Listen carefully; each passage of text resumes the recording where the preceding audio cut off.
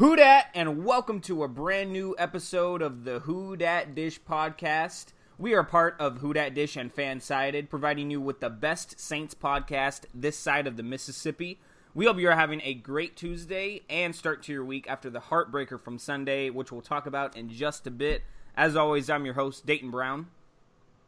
Who Dat, guys? I'm your other host, Tyler Raymond. We want to thank all the listeners here for tuning to our podcast, for checking us out on Twitter, which you haven't, by the way. That's at the WDD podcast. During the off-season, we'll be doing a lot of polls, having surprise guests often on the show, so make sure to check us out, follow us there so you're up to date with everything. Today, though, we have to fight through disappointment to recap what went down on Sunday with the Saints and the Vikings. Joining us is a guy who will be smiling a lot more than the rest of us this week. He was actually on the show last week.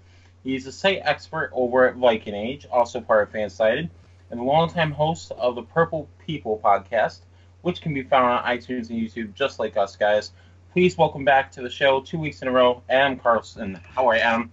Oh, I'm doing great, and thanks for having me back. You're talking about this heartbreaking loss. I don't remember that. When did that happen? Oh, yeah. Okay, Adam. I see.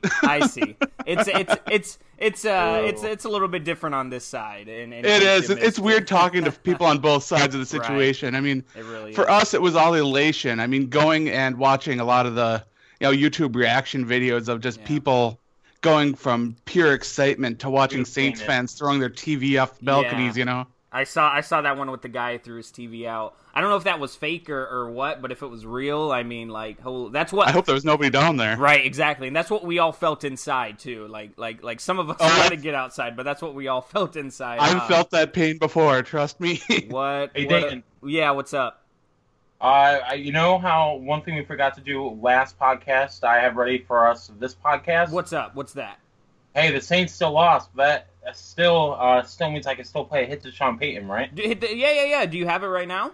I have it right now. You play it real quick right now, and then we'll play more of it when we do the season recap later this week. Okay. But yeah, we did forget to play it last week. Played a little bit, hit the Sean Payton. I can get my. This might brain up our moods a little bit, but oh man.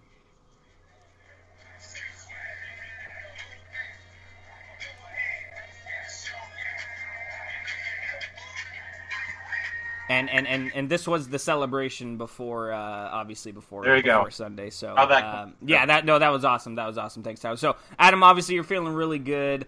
We're gonna get into a little bit more about your feelings, but real quick before we get into anything, plug away at your social media where everybody can find you. Let them know where all the links are, where they can listen to you talk and write your work. Definitely, yeah. Read your writing, sorry. You can head on over to the Viking Age. I have already published a couple articles that might ruffle you guys' feathers a little bit. I just did one about 5 minutes ago, which I don't know if you're not listening to this live, which you won't be, but there'll be some good content up there on the vikingage.com if you want to check out the other side's perspective on that. Otherwise, like you said, YouTube, iTunes is a Purple People podcast.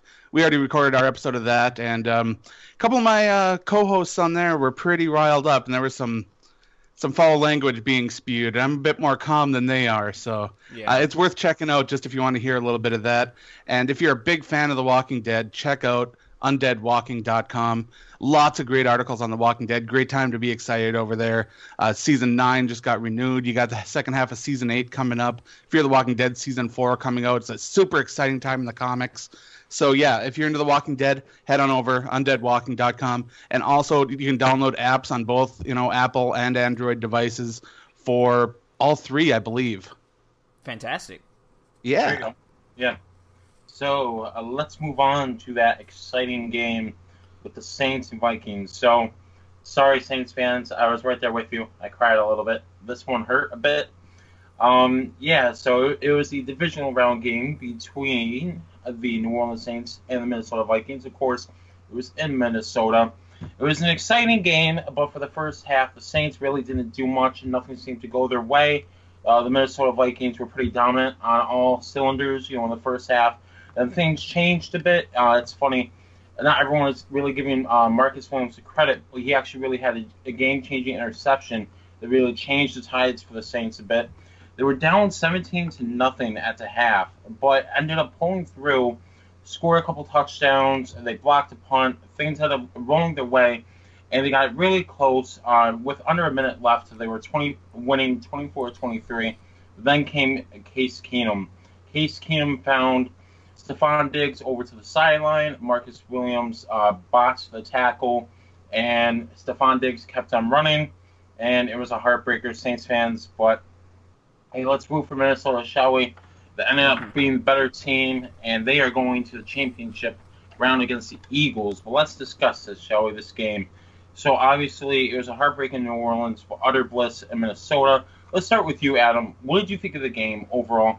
What were your thoughts going to halftime? What were your thoughts leading up to the final minutes? What did you think of the game?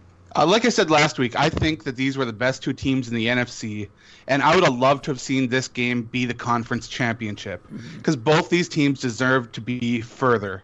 They've got the talent, they've got the ability, and I really believe that, as I said, this year, these two teams deserve to be there, and the winner will represent the NFC in the Super Bowl. I've said that before, and I still believe that. That said, I did not expect the Vikings to come out the way they did and handle things in the first half. And I'm going to be talking about it a lot later, but I'm going to say one thing was the catalyst that really changed everything for the Vikings and really changed the entire mindset of the team. That allowed frustration to happen, it allowed anger to come out, and it got Minnesota off their game so badly. And it was just that quick switch that flipped, and everything felt so different. And it was that feeling of utter hopelessness with 10 seconds left on the clock, no timeouts, and your Vikings fans are just sitting there looking at the TV saying, this is happening again. Yeah. And we've felt that before. We've been there before, and it did not feel new in any way. It just quickly turned from any sense of hope to dread. And then obviously that play with Diggs happened, and here's the thing. After everything that's happened to you guys no doubt, as a fan base in Minnesota and the franchise as a whole, you guys deserved something like that to happen to you guys. No, it's about time. Through everything you've gone through, the Super Bowl conundrums back in the day, the interception Brett Favre against the Saints back in the playoffs. Whether it's Gary Anderson, Blair Walsh, Brett Favre, whoever it is, those playoff crushes, they never leave your mind. But then you get some good memories like this as a Vikings fan to help calm those down a little bit. And right now it's great to be happy about this, but in the end it does matter, how the season ends, and it's Philly, and then hopefully the Super Bowl. Hopefully a home Super Bowl for the first time. Oh, that'd be beautiful. That would be awesome. Yeah, and if this was the NFC Championship game, and I'm on with you, I would have loved to see this be the championship game in the NFC. Absolutely. Just because these are the two best teams. Imagine if that happened to get you guys to the Super Bowl. Like if that play ended it and brought. I mean, obviously it was already wild, and just imagine how that would be, and imagine how triple the heartbreak for us. What were the numbers on it? 43 million people were watching the game live for the final moments. Yeah, and which was, I think, one of the highest divisional round, maybe the highest divisional round, for at least just that one moment. I don't think constantly throughout the game it broke any records, but for that one. People turned there for those last couple moments, and wow, and they caught a doozy. They were not disappointed. For the Saints on the other side, obviously down 17-0 at halftime. You can just look on Twitter. You can just go back and look at the tweets of all these Saints fans. Everybody was in dismay. Everybody figured that the season was over at that point. I shut off my TV, Dan, to be honest with you. What's that? I shut off my TV. I went upstairs. Yeah. I completely shut my door. I was upset. I was like, you gotta be kidding me. This is like, of course the Saints will make it to the divisional round, but how they played, it's just pathetic. Yeah. And then... it's funny. Sorry to interrupt you, man. You're good. Go ahead. I was following, on Twitter just for the heck of it, because I was curious. The Saints were playing, upset me, and then they scored a touchdown, then the interception, and like my dad was upset too. He turned the channel. I'm like, Dad, we need to turn the channel back on. The Saints are making a comeback. Yeah. And we were both shocked, and we were both speechless. But yeah, it wasn't perfect. It's one of those moments. It's one of those moments as a fan when you're watching the game and you go, okay, I've been watching this game for the entirety of the first half.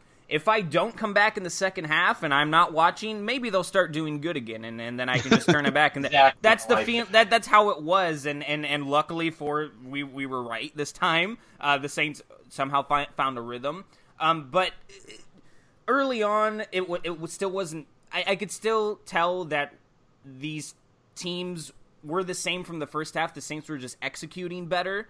And we never, ever, ever got a run game going, and I think ultimately that's what killed us.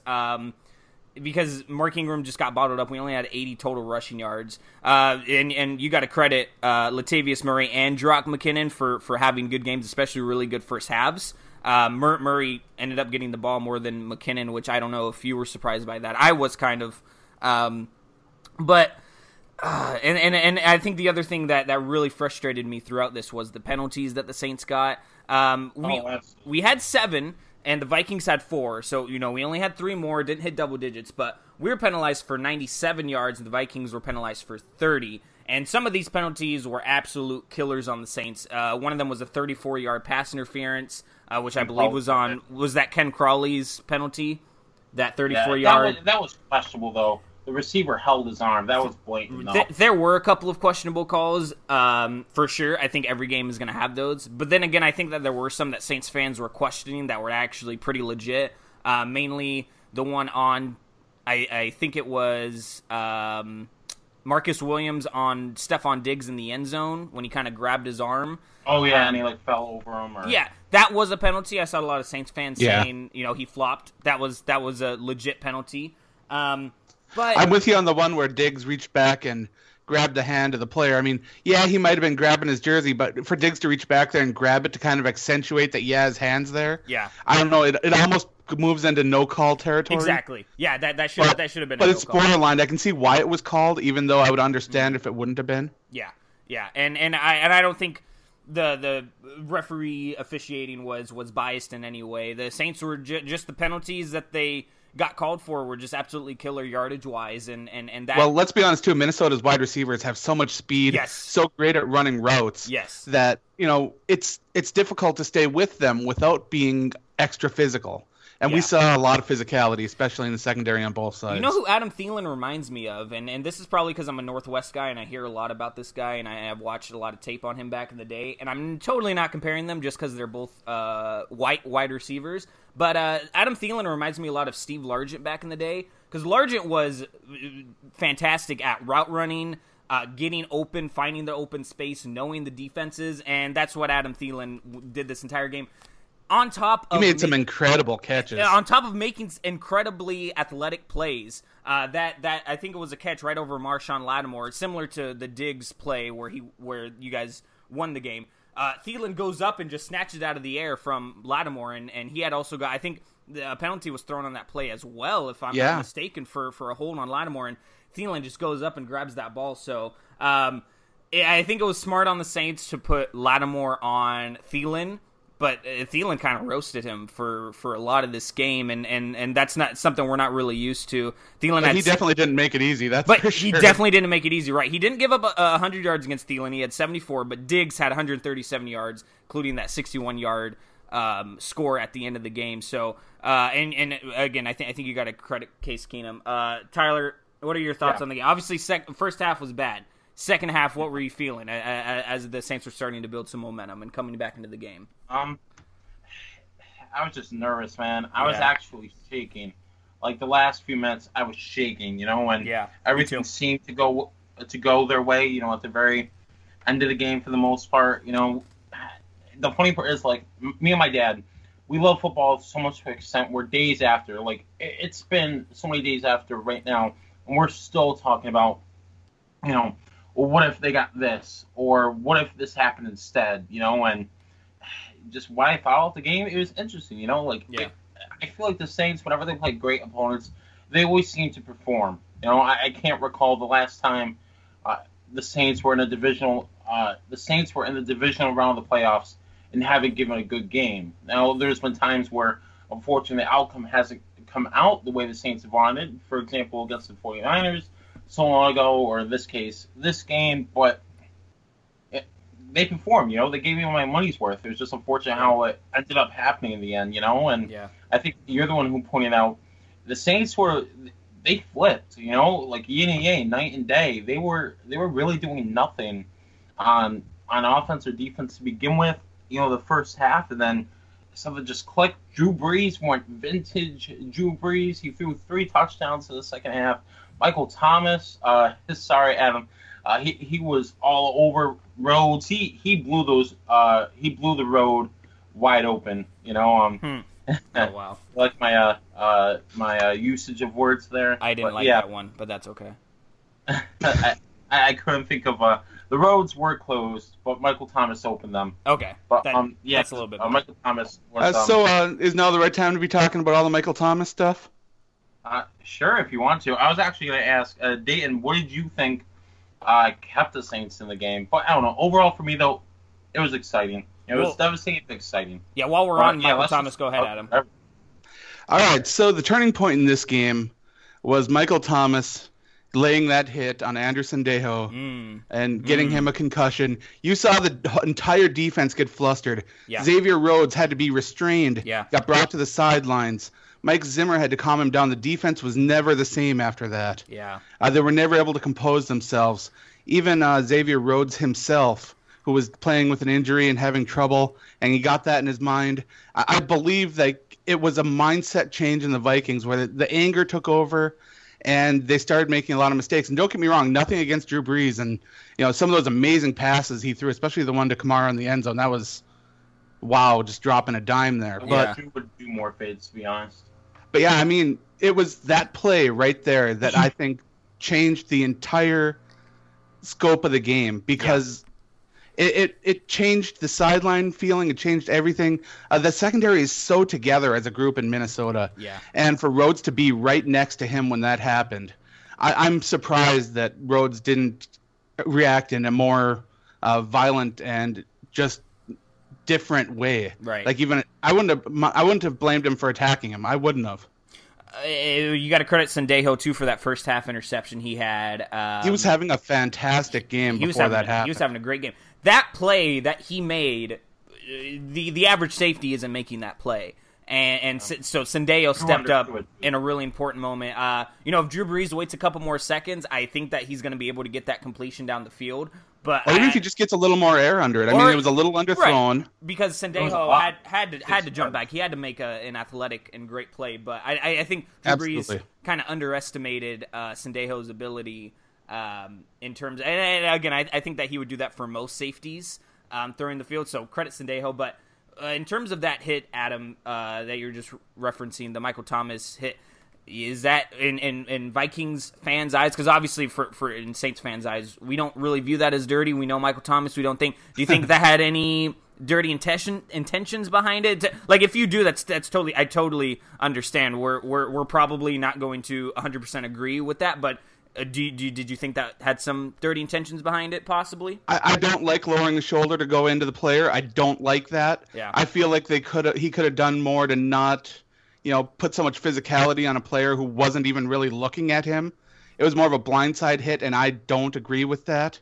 But it is football. It was a bang play, and I kind of expect the NFL to lay a fine on him.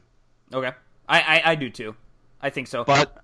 But yeah, I mean, it happened. I'm not happy with it. Yeah. But, it is what it is. Yeah, and I think the fine will come just for the fact what you just said, the lowering of the shoulder. And it was, and like you said, it's a bang play. It's tough. And I don't think Thomas had any dirty intentions. It does look like, it did look bad, but he may not have intended it. And yeah, exactly. So, and whether or not you mean to intend it. So I was actually surprised the flag wasn't thrown on that play. It was thrown and picked up. Right, and that's right. I'm surprised that they ended up picking it up and not calling it. I'm shocked by that too. I would have been a little bit because Sendejo had a similar hit earlier in the season, and he was suspended for a game and fined. There was one other penalty that I wanted to talk about real quick before I get into the question Tyler asked me. There was the penalty called on the Saints for, and this was a good call. Referees made a good call when he was hit on the helmet. by, I believe it was David Onamaya. I could be totally wrong, but he got hit on the helmet, which is a penalty if right. Once the quarterback releases the ball. But I think the drive, or maybe the drive before that even, Drew Brees got hit on the head in a similar fashion, and no penalty was thrown on that play. And again, that definitely could have been called. And I think both of them were similar enough for it to be warranted a penalty. So other than that, I think the game was called near perfectly. I do think that again, that Michael Thomas one, usually you do see the refs. Obviously, they threw the flag, but you see them actually call it, not pick it up. And I wish they would have called that penalty for it's technically roughing the passer on Drew Brees for hitting him in the head. But in terms of what kept the Saints in the game, you got to give it all to easy breezy, beautiful Drew. He kept us in this game, and the experience that he brings for this team is bar none. We'll talk about his future with the team later on this week, but he is saying that he wants to stay, and I really hope he does, because he showed his true gunslinger. His Drew colors, I like his Drew colors. His Drew colors, this is what he showed. And then I also think you have to give credit to this defense for stepping up, especially the guys in the middle, Manti Te'o and Craig Robertson. I think they did really, really good in coverage for what they did. Not a lot of passes thrown their way. Keenum, credit him again for attacking our corners and getting it to his best receivers, and credit the receivers for finding ways to get open. But Manti Te'o and Craig Robertson both led the team in tackles. They had 19 combined, and Te'o had a sack. He just stepped up for the injured A.J. Klein, and Craig Robertson was there. And, these are two veteran guys, Robertson more so than Te'o, who were in the moment, and they switched.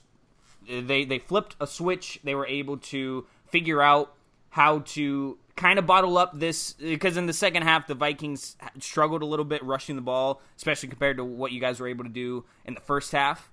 Right. So you got to give credit to the guys in the middle. What about you, Tyler? What do you think? Biggest thing for the Saints to come back in this game? I'll mention this really quick because the idea popped into my head. I'm sure we maybe after our hiatus we'll talk about it later.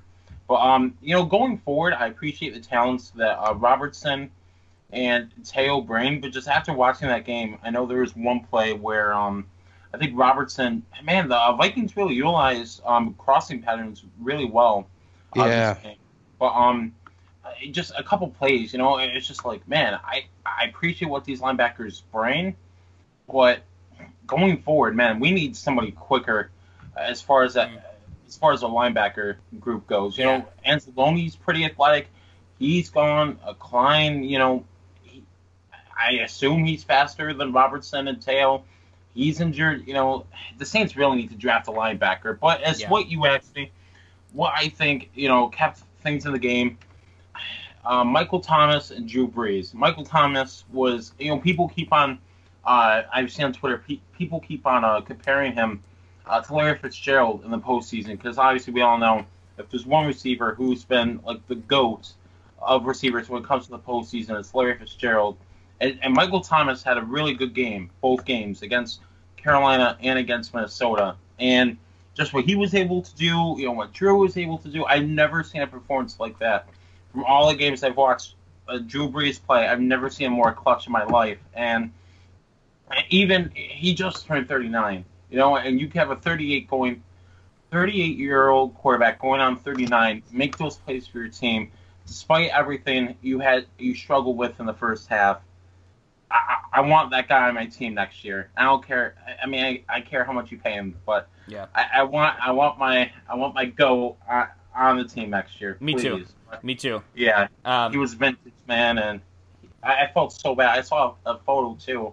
There was a photo of Drew Brees frowning as he was like walking off the field, and my heart cried a little bit. Yeah, what really solidified that heartbreak for me was after that touchdown happened with Stephon Diggs. Vikings are celebrating. They go to a shot of Drew Brees dapping it up with Adam Thielen in the middle of the field, and that's when I knew. I was like, that really just happened. And then it took me another 5 hours to realize that we're on the bad end of a really, really bad meme for us. And one of the worst plays to happen for a defense.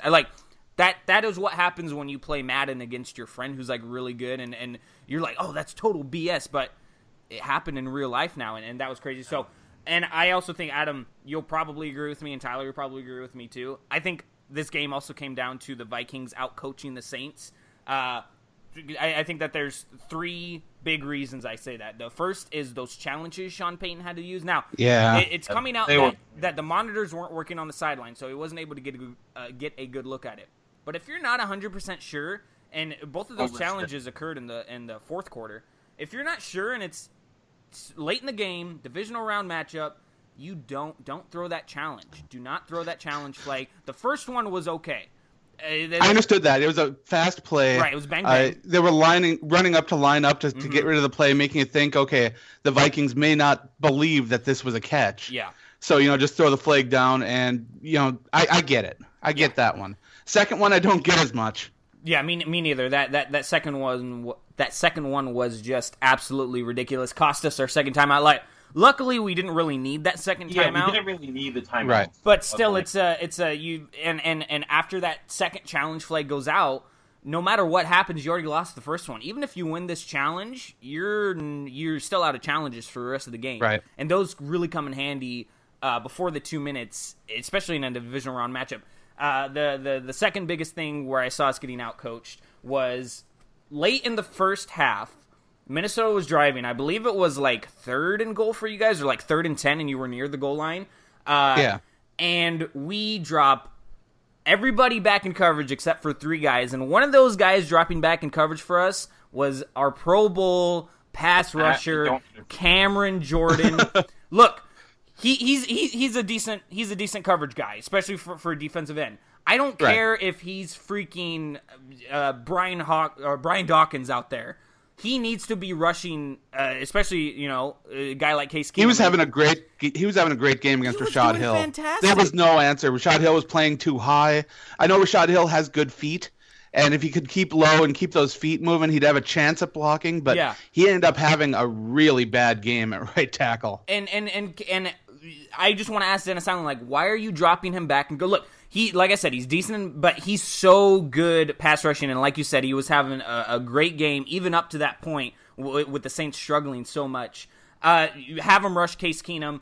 Keenum had, I swear, Keenum was back in the pocket for 10 or 15 seconds. It was 10 seconds on the clock, 10 seconds in the pocket. That is crazy. And one of my keys to the game was rushing Case Keenum. Luckily, we kind of started to do that second half. But it was Saints were getting a lot of hits on Keenum. They may not have been getting sacks. I think there was only 2 on Keenum during the game. Just 2 sacks, yeah. But it was a lot of pressure, a lot of hits. And even though they weren't bringing Keenum down, the pressure was definitely there. And there was also a really good play, before I get to my third one, there's a really good play by Everson Griffin. He had his back turn, hand up, tips a Drew Brees pass that I think if it was completed would have gotten us a first down, and that was a really clutch play by Griffin. The third one where I saw us get outcoached was the last play, and you can ask anybody, any analyst. The setup for the Saints was not 100% correct how it should be in that situation. The corners were playing too shallow. You had Ken Crawley up, and I think Dennis Allen told them. The Saints took a timeout right before the play, too, so I want to know what happened in that huddle, but I have a feeling Dennis Allen told them, hey, play shallow because I don't want them to get into field goal range at all. I don't care what it is, just make sure they don't get into field goal range. Try to have Keenum complete it really, really short so that it's as long of a field goal as possible. And that's why you saw the corners being really shallow. And for some reason, I don't know why there wasn't a middle safety. We had Raphael Bush in the game, but he was up in the box when the play started. Kind of dropped back into the middle of the field, but not the middle third of the field, which I think is where you should have a safety there. Having 2 safeties only back there. And Raphael Bush could have been the security blanket for anything to happen, like that Marcus Williams missed tackle. If we had Raphael Bush back there to at least try to tackle Diggs after and great play by Diggs, by the way, to stay on balance. Even if here's the bad thing about the missed tackle. Even if Diggs didn't stay on balance and went to the ground after he caught that ball, he wasn't touched. He could have gotten up and ran. Williams absolutely just whiffed him.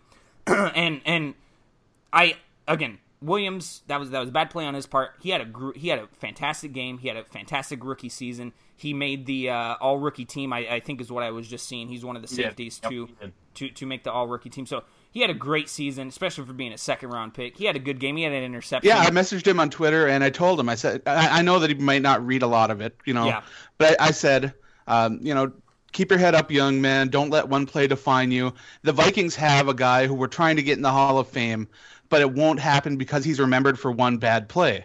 Jim Marshall will always be remembered for the wrong way run after picking up a fumble. I remember that, yeah. It's such a sad thing because he was such a wonderful player for so much of his career, but he didn't let that one play define him. He went on to have that amazing career. Mm-hmm. So, it's like, don't let that happen. Don't let that one play stay in your head. Just keep moving forward. And it sounds like that's what he wants to do. So yeah. Well, and Dayton, we appreciate those kind words, Adam. Yeah, what's up, Tyler? No, I see you. The thing that gets me is, let's say somehow Diggs catches that pass, and somehow Marcus Williams looks up and doesn't whiff the tackle. Mm-hmm. My thing is, I think from the photos I've seen, I think he would have been in bounds. Yeah. Do the Saints keep Stephon Diggs, keep on moving enough? You know how sometimes you have plays where you'll have like a running back fighting for extra yards, right, and the time's still clocking down because he isn't officially on the ground. Yeah.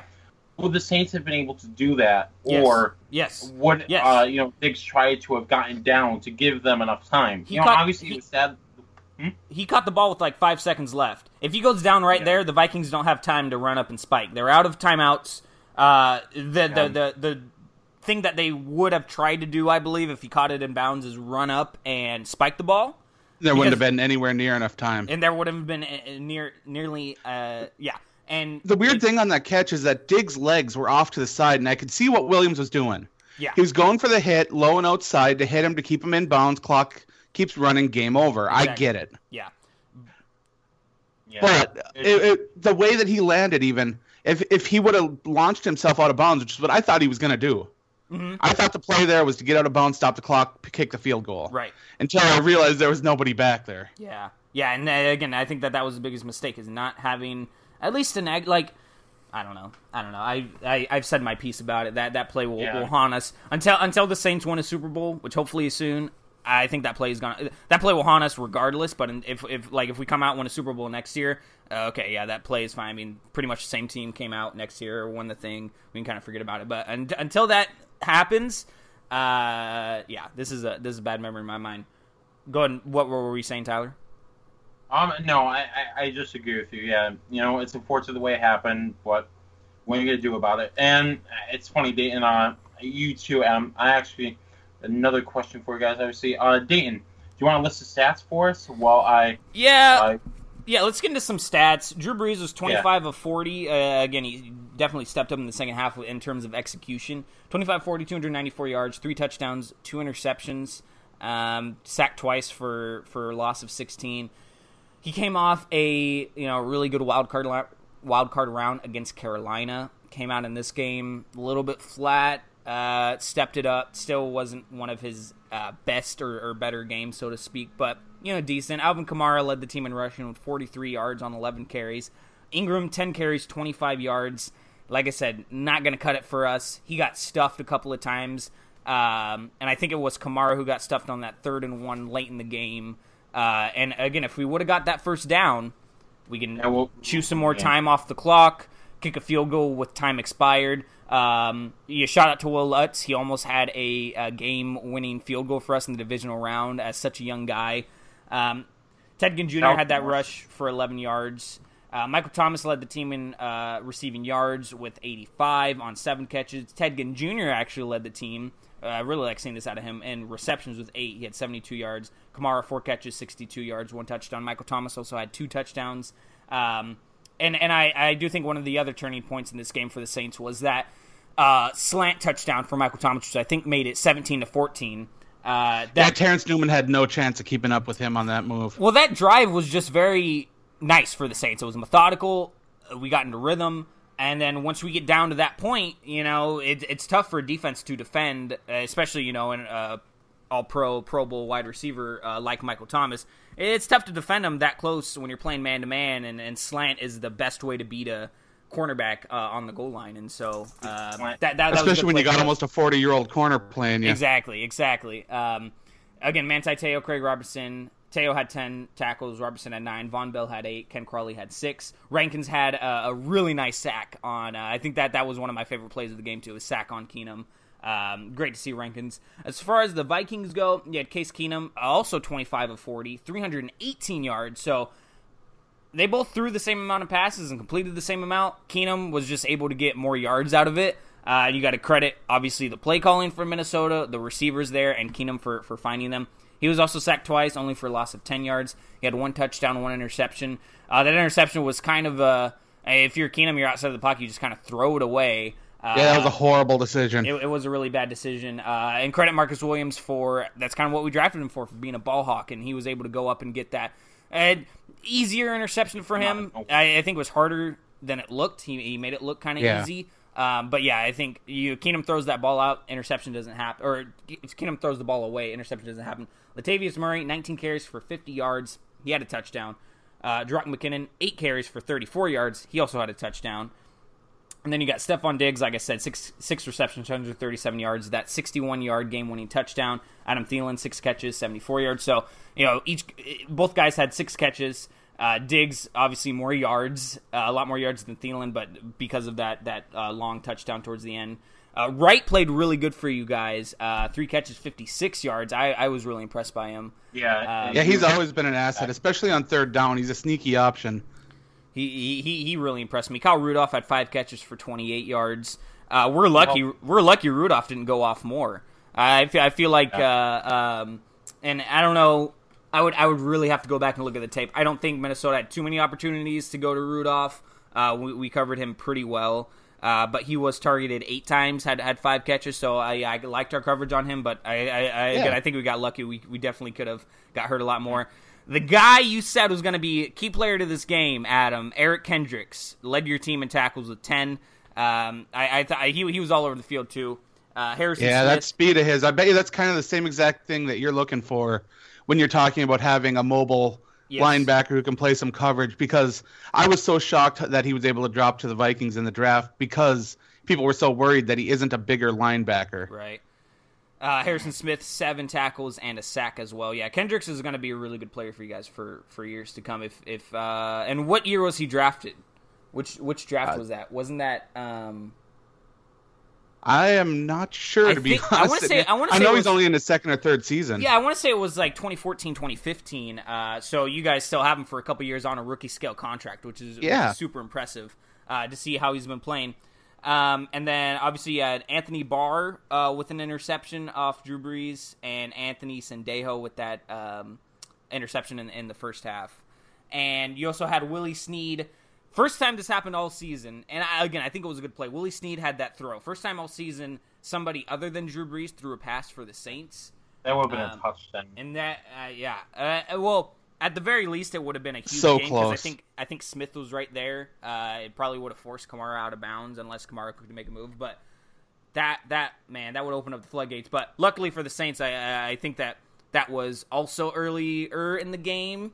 And it was still while we were down anyway, and we were able to come back despite missing that play. So that was still okay. Willie Snead was very frustrated about it, but he did have a catch, very clutch catch on 4th down, gain of 13 yards, kept us in the game. That was great. That helped us kick that field goal. But I do admit that I still hate trick plays. I hate them. Yeah. Like the Vikings running a double reverse. Why? Right. Sometimes, and then again, it all depends on. For trick plays, at least for me, what I've seen, it all depends on the talent of the player that you're designing the trick for. That player is because the play call is the play call. It's going to be like a double reverse. You practice it all the time. You're most likely going to execute it. It's going to depend on the talent of that guy. Like, how fast is he going to get around the edge? How good are the blocks going to be? How good is the throw going to be? So, at the end of the day, with trick plays, it's more so the player than the actual call. Tyler, you got another question? Well, I want to mention, too, Dean, I don't know if you remember, but do you remember who I said the key of this game was last week? Who did you say? You had a couple of keys. Who was the player Willie you Snead. It was Willie Snead. You're right. Yeah, that's right. And he made that clutch catch. Yeah. And I was really surprised when you picked Willie Snead just because he hasn't been involved yet. But you saw Peyton try to get him the throw, and then you saw that clutch catch towards the end. Before we get into game balls, which will end the segment, anything else you guys want to talk about this game? I'll start with you, Adam. Obviously, Minnesota fan base is feeling ecstatic right now. You guys know you have to take care of business on Sunday against the Eagles, but still, I do have one topic I really do want to talk to you about. Let's do it. What is the feeling around the New Orleans Saints fandom about their coach mocking other teams? So, go ahead, Tyler. You can take it, Dan. Okay. Well, here's the thing about Peyton. He is a loudmouth. He's very intense in games, and we see this all the time. I talked about it also after the Jets game. He's just so animated on the sideline. He's passionate. He's animated. But there was the play against the Jets where they tried to onside kick it, and it went out of bounds. One of the Jets players is going after it, comes near Sean Payton. Sean Payton starts yelling at him, berating the guy right in his face, yelling, "It's our ball, our ball." And I asked Mark about it. He was our guest at that point on the show. I asked him about it, and I said, I wonder why Payton was yelling. And he said, oh, it's because if you remember back in the day, Sean Payton tore his ACL when a player ran into him on the sideline. I remember. And that almost happened again with that player. And I was like, oh, okay, that makes sense. But at the same time, you can't do stuff like that. So when I see Sean Payton making fun of, and I don't know if this doing was the skull clap on the sideline there, and it makes it even worse when you know that he did the same kind of thing against the Falcons earlier this year with Devontae Freeman and the choke symbol. It's like I get that he's upset and frustrated. The fans are probably super loud and annoying with that clap. And there were fans behind him, with the skull dat and we dat chants and all that. And I can understand that getting in your head, but you're a professional NFL coach. Come on, man. Well, and as the coach, you have to be the most professional guy on that team. Obviously, everybody needs to be professional. This is a pro league, but as a head coach, you need to set that example. You need to be the pro. With that Devontae Freeman choke, that's kind of what started this thing through the past few weeks of Sean Payton kind of just being very interesting on the sideline, almost, and for the Vikings in this instance, I think that it was really rude of him to do that, unsportsmanlike. And with that Devontae Freeman choke, it's still unsure whether or not it was directed towards the Viking or the Falcons actually choking, or if it was him trying to get the referee's attention for a hold, or whatever the story was. If it was true against the Falcons, you can't be doing that stuff, especially since we lost that game. The Jets thing against that guy, you just got to calm yourself down. You don't need to, yell at a player right in his face, especially when the game is over like that.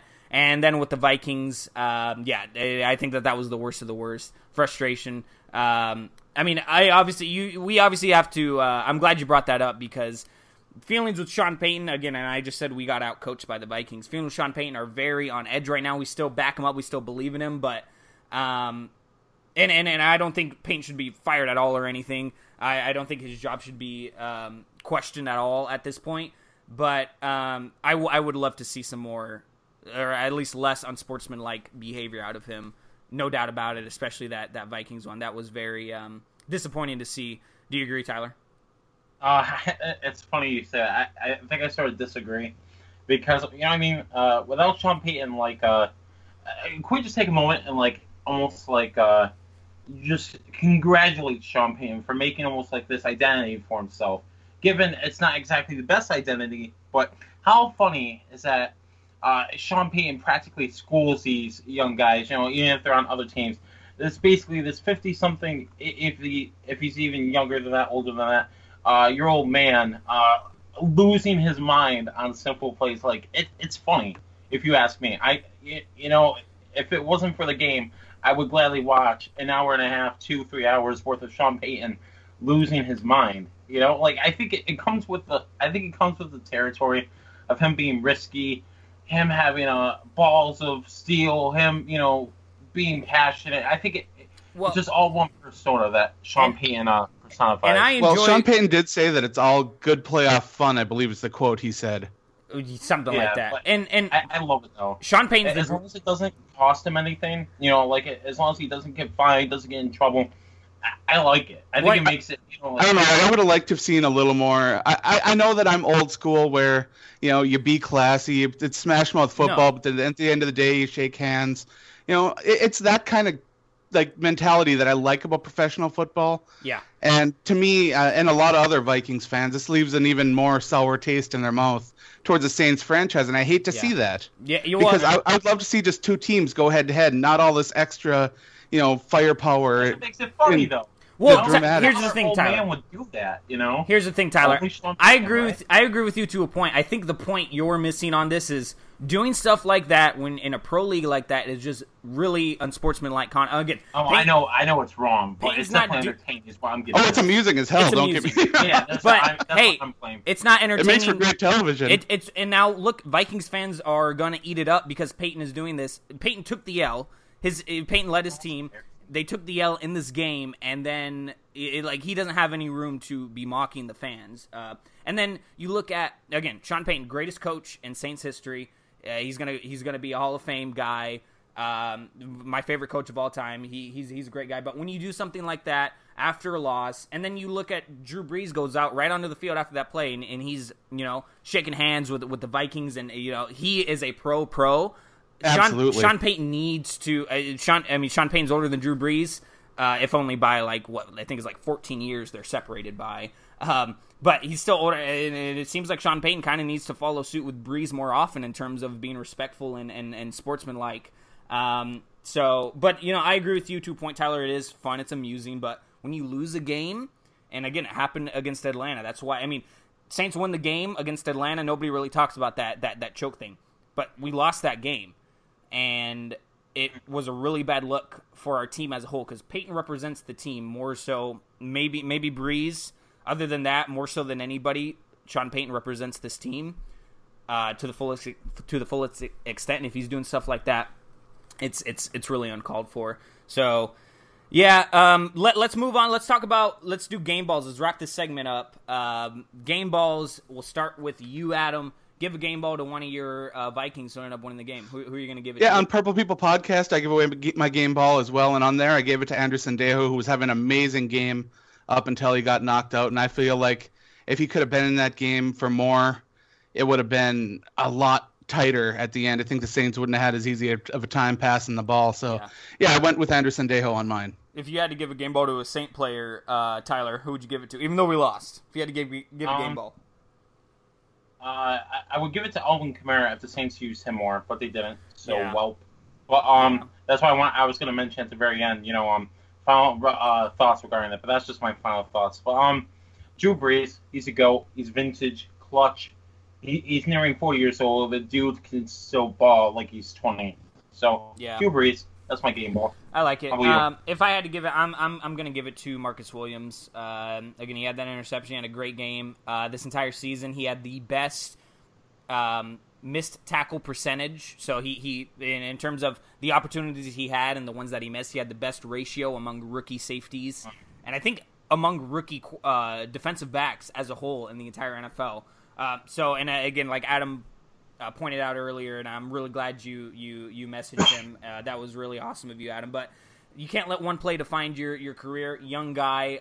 All the Saints are giving him love and support. The majority of Who Dat Nation is also giving him love and support. Of course, there's some outliers, the jerks out there, and then the trolls. Oh, there's bad fans in every fandom. There's really bad ones, and you hate to see that. But I think the majority of Who Dat Nation is giving him love and support, as are his teammates. I want to give him the game ball. Just that play. Just because that play happened doesn't mean we lost the game because of you, Marcus, if somehow you're listening.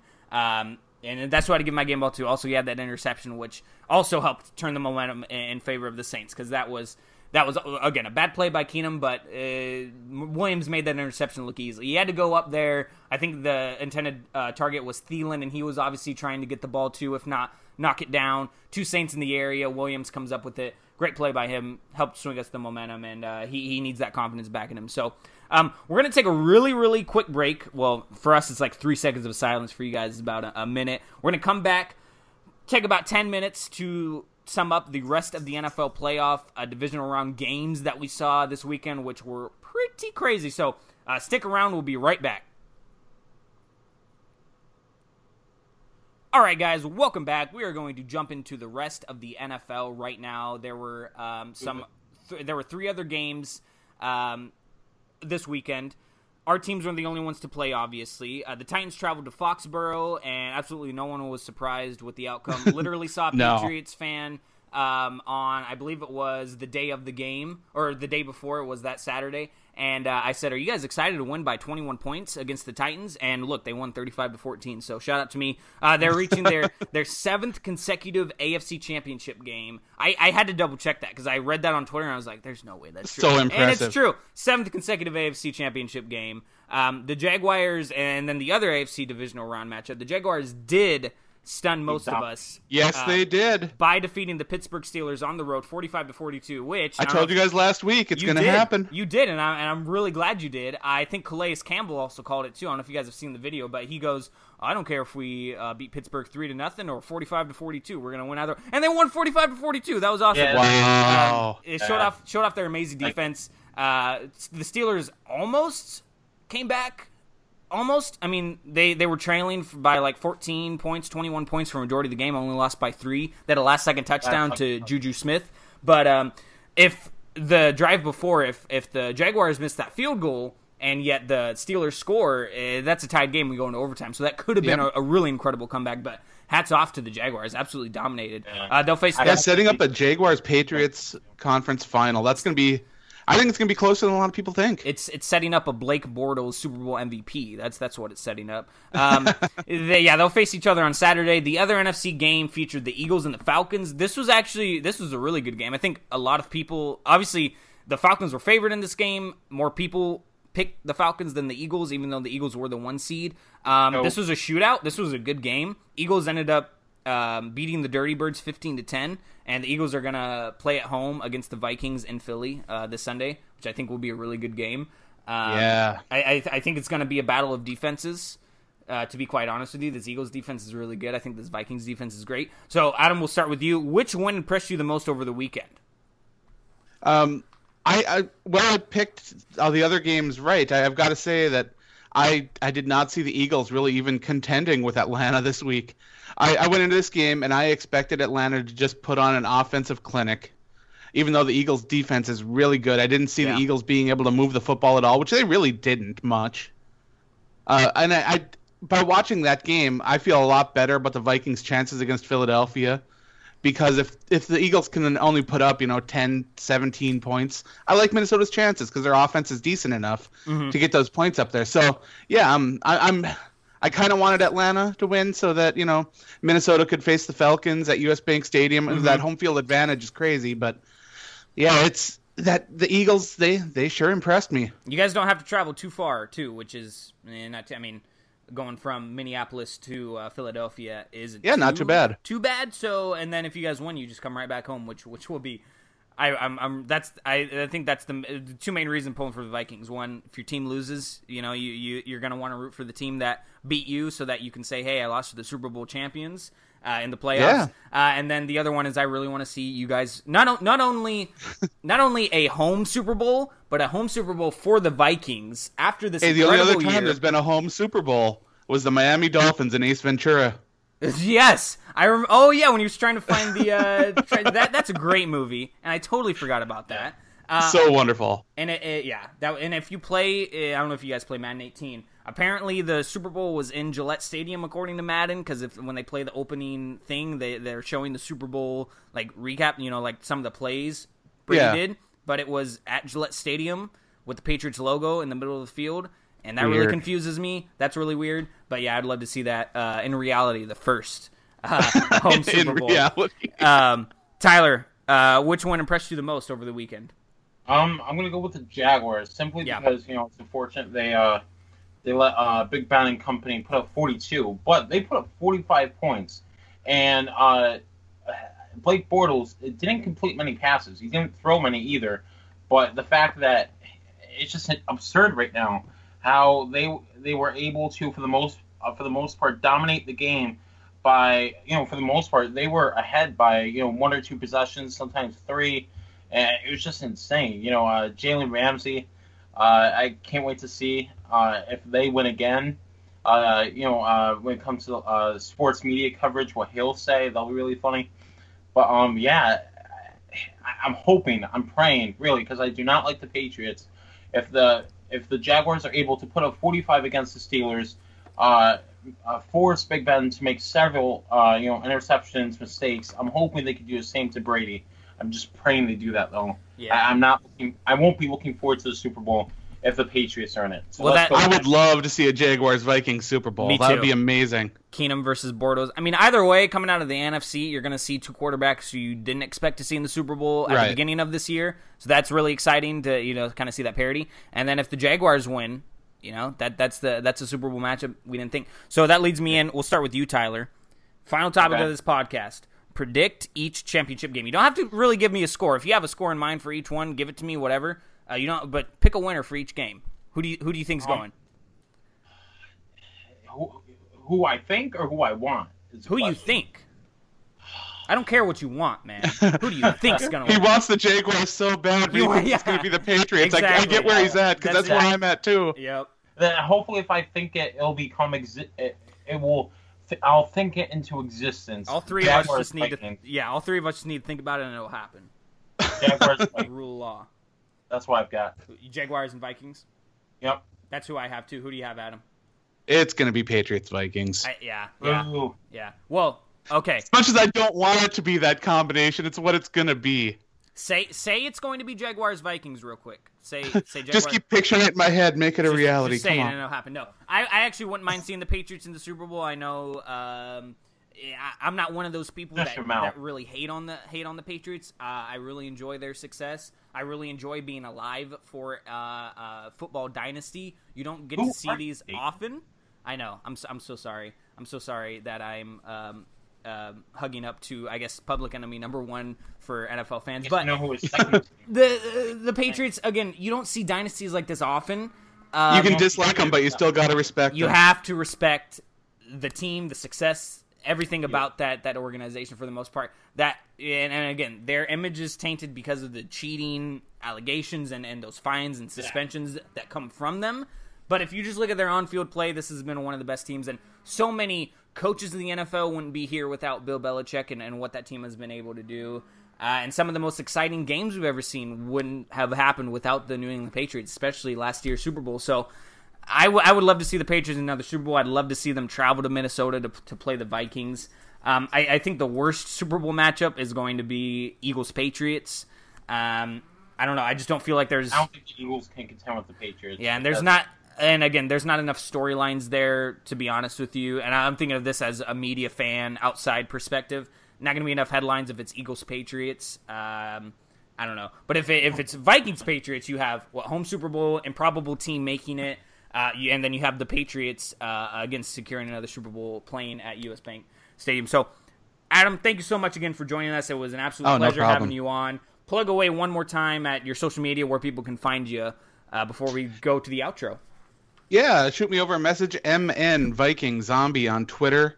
That's me. You can send me messages. We can talk about football, wrestling, really Walking Dead, anything. I'm there to chat and trying to get a little more active on Twitter. So hit me up over there if you would. You can check out some of the Vikings stuff on the Viking Age. UndeadWalking.com is where you can check out a lot of great stuff on The Walking Dead. Purple People Podcast, weekly show. We run straight throughout the year. So make sure to check it out every once in a while, especially the episode that we got on Saints, because there was a lot of good chat there, and I think that it could get some of you guys either fired up or nodding in agreement. I don't know which. Yeah. But yeah, I do appreciate you guys having me on, and it was great that you invited me back because I had a good time last time, and I hope that we can come back next year to talk about the Saints and the Vikings in the conference championship. Oh, yes. Really hoping that happened. I just followed you on Twitter, by the way, Adam. I really actually enjoyed your Twitter. Obviously, we had to message you to get you on the show, so I already looked through your Twitter. It's great. And for any of you Walking Dead fans, it is, like you said, to begin the show. Perfect time, and Tyler's a fan too. Perfect time for Walking Dead fans right now. You have second half of the season coming up. You have a brand new season for the separate show happening, and then you get greenlit for. I honestly hope The Walking Dead doesn't end anytime soon, just because of the quality it's brought in terms of shows and how big of a fandom it's brought. So that's great that you get to cover that as well. and how big Fansided's a great network. I recommend you checking out any of the sites on the network. It's a fantastic place to get a lot of news, information, opinions, really anything. So no matter what you like, there's probably something on the Fansided network you'll enjoy. And both of us are via Fansided as well. So speaking of which, Tyler, it's time for your world famous outro, man. There you go. Now, before I get my world famous outro, our typical ending saying that we always say, "Who dat?" Should I end it with playing the Sean Payton, or should I wait for that for the next episode? Let's wait. Let's wait for the next one for the season recap, which will be on Thursday. Yep. Okay. Thanks guys so much for tuning in. Make sure to check us out on Twitter. That's the main social media account where you can find everything we do: polls, questions, guests, everything you want to know about this podcast. Check us out there at the WDD Podcast. You can follow Dayton Brown at Dayton_Brown_. You can follow me at Raymond Tyler M. You can check out on Facebook if you would like to. Who Dat Dish itself, the account that we roll with, that you can see all the amazing articles. Just search Who Dat Dish on Facebook. You can find this podcast similar to Adam's podcast on iTunes, on YouTube, on Blog Talk Radio.